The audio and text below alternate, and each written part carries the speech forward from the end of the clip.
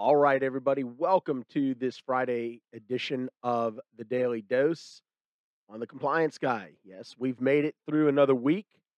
I knew you could do it. Wasn't sure if I was going to be able to do it, but here we are. It is Friday, June 10th, in the great year of 2022. And as always, I want to begin by saying thank you all so much for tuning in, logging on, and just hanging out with me for a little while. Today, I want to spend some time talking about Medicare's Targeted Probe and Educate program. This one's important because it really, prior to the pandemic, became one of the significant tools that was being utilized by the government to determine whether or not providers needed a closer look. Now, these were not investigations as you would find with a UPIC or, God forbid, if you were under an OIG investigation, but these were medical necessity audits performed by nurse reviewers. Now, I will tell you, prior to the pandemic and since the pandemic, I've probably engaged in about 40 of these audits at various rounds with clients of various specialties, even suppliers, DME. And what I will tell you is I have found the process to be an equitable one. I have found it to be very fair, but I have also found some of the nurse reviewers that we've engaged with over the course of different rounds to lack some understanding in certain coverage criteria or to make certain assumptions that they probably shouldn't have made. So the TPE program was created, obviously, as an attempt to decrease what they consider to be a provider burden. I'm really not sure what that means, but it was also created to reduce appeals and to improve the medical review and education process. Now, keep in mind that TPE reviews can be either prepayment or post-payment. I will tell you, I've never seen a post-payment review. They've always been prepayment reviews. And here's the critical thing to keep in mind. Statutorily, as we talked about earlier this week in the ADR Daily Dose podcast that I did, I'll remind you here that claims under a prepayment review are not subject to an extension. So you have got to get your claims in within the time frame that is allotted. Now, the specific rounds of TPE involve 20 to 40 claims each per provider or supplier and per service or item. And each round comes with the corresponding education. Now, in the event that CMS approves a probe sample of another 20 to 40 claims, you got to be ready for this. And I will tell you, I strongly encourage any of you that are listening to this podcast today not to try to go through this process by yourself.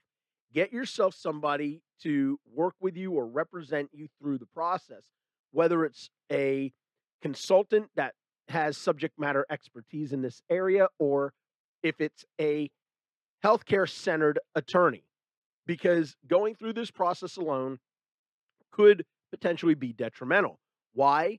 Because if you fail 3 rounds of a TPE audit, you are referred back to the MAC or referred on to the Office of Inspector General for further evaluation. If it goes back to the MAC, you can expect to be put onto a prepayment review, which basically takes an act of Congress to get you off of.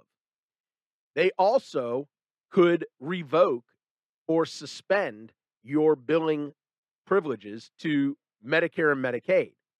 If it goes to the OIG, well, you know where I'm headed with that one. As I said, TPE is typically repeated for up to 3 rounds. Again, it could involve additional rounds at CMS's discretion, but I will tell you, it's not going to result in additional rounds. It's going to result in some punitive steps taken by the MAC. Now, the way that a TPE audit is initiated is based on, guess what? Data analysis. Now, this is clearly discussed and defined in subsection of 3.2.1 of the Program Integrity Manual. And if you're looking for more information on the TPE process, again, you can find that at 3.2.5 of the Medicare Program Integrity Manual. Now, MACs also initiate TPE specific prepayment or post-payment reviews upon a referral from a recovery audit contractor. It could also come from a comprehensive error rate testing. It could be at the direction of a unified program integrity contractor. OIG could remand it back to CMS for a TPE audit. It could also be initiated by the Government Accountability Office when it's specifically directed by the Centers for Medicare and Medicaid Services. And keep in mind that MACs target providers or suppliers who have historically high claims denial rates or who have been billing practices that vary from their peers, or when evidence suggests that there is a potential risk to the Medicare Trust Fund. Again, this is why I consistently and constantly talk about the need to run your utilization reports and then to plug that data in to determine where you or your providers fall on the spectrum. Now, what's really interesting for me is that there has been an update to the TPE Q&As from the Centers for Medicare and Medicaid Services. So let me share a few of those with you. All right, so one of the questions that has been asked multiple times and in multiple ways is what error percentage is considered a quote-unquote high denial rate, and what other factors are used to determine whether a provider moves on for additional review. Now, the answer to that is as follows. The error rate percentage that qualifies a provider or supplier as having a high denial rate varies based on the service or item under review. Now, the Medicare fee-for-service improper payment rate for a specific service or item or other data can be used to make the determination, and the percentage can vary by MAC. I have seen some MACs say 30% error rate is okay. Others have said 18%. I've had some that have said 20%. Now, keep in mind that there are other factors that determine the need for additional review and include things, to decrease an error rate within each round, as well as participation in and improvement with your provider's education. Now, another very good question that was asked was, can claims reviewed as part of the TPE process be appealed?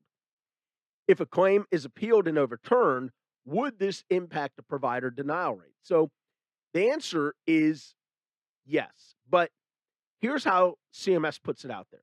The appeals process is unchanged under the TPE process. So you follow Medicare Part B appeals. If a claim denial is appealed and overturned, this would be taken into consideration in subsequent TPE rounds. Now, here's the changed language. If the appeal results are not available at the time a provider progresses to a second or third round of TPE, but are available when the provider is referred to CMS, CMS takes these results into consideration when determining the need for additional action. Now, if a provider's adjusted error rate after appeals indicates no need for additional review, CMS will make that recommendation, and the provider will be monitored by the MAC as they would be had they passed the TPE process and then been released from actual review. Now, The last question that I'll address is, will previous probe and educate P&E review results be used to identify providers who will be included in a TPE? CMS has encouraged MACs to use all available sources of data when selecting providers to include in the TPE process. Now, the results of a previous P&E program is just one source of data that a MAC can use to select providers for review, but MACs will also use provider billing, here's that word, and utilization patterns, as well as provider-specific error rates. Folks, TPE since August of 2021 has been reinitiated. I am seeing a increase in the number of these TPE audit letters that are coming out to clients and to those who are contacting me who are not currently clients saying, I got this TPE letter. What do I do with it? What does it mean? And how do we get through this thing? Folks, if you get a TPE letter, or if you get any letter, whether it's from a CERT, a RAC, a MAC, a MIC, a UPIC, folks, respond to these things in a timely manner, but seek out counsel or a subject matter expert who has experience with handling these things to make sure that you do not make a critical mistake. All right, that's going to bring us to the end of this Daily Dose episode on the Compliance Guy. As always, folks, I can't tell you how much it means to me that you hang out with me each day for just a little while. I hope you have a wonderful weekend. And until next time, be good to yourself, but more importantly, be good to each other.